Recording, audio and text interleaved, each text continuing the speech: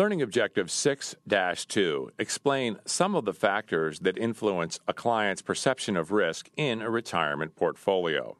The first obligation of a financial planner is to assess a client's risk tolerance. That is, to assess whether the client's indifference curves are steeply sloped and the client is highly risk-averse, which indicates if the client is risk-intolerant or conservative, or the indifference curves are relatively flat, which indicates if the client is risk-tolerant or aggressive.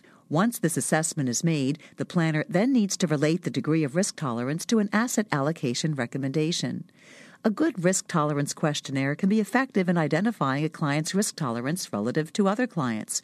Unfortunately, there's no real research yet that allows us to tie any asset allocation strategies to an assessment of risk tolerance for a specific client. Nonetheless, the planner must make a risk assessment. We know several things about risk tolerance. 1.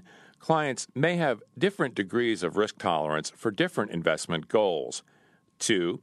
A decision about a risky matter is influenced by the lag between the time of making the decision and the time the decision reaches fruition. 3. People are more willing to take on risks they understand.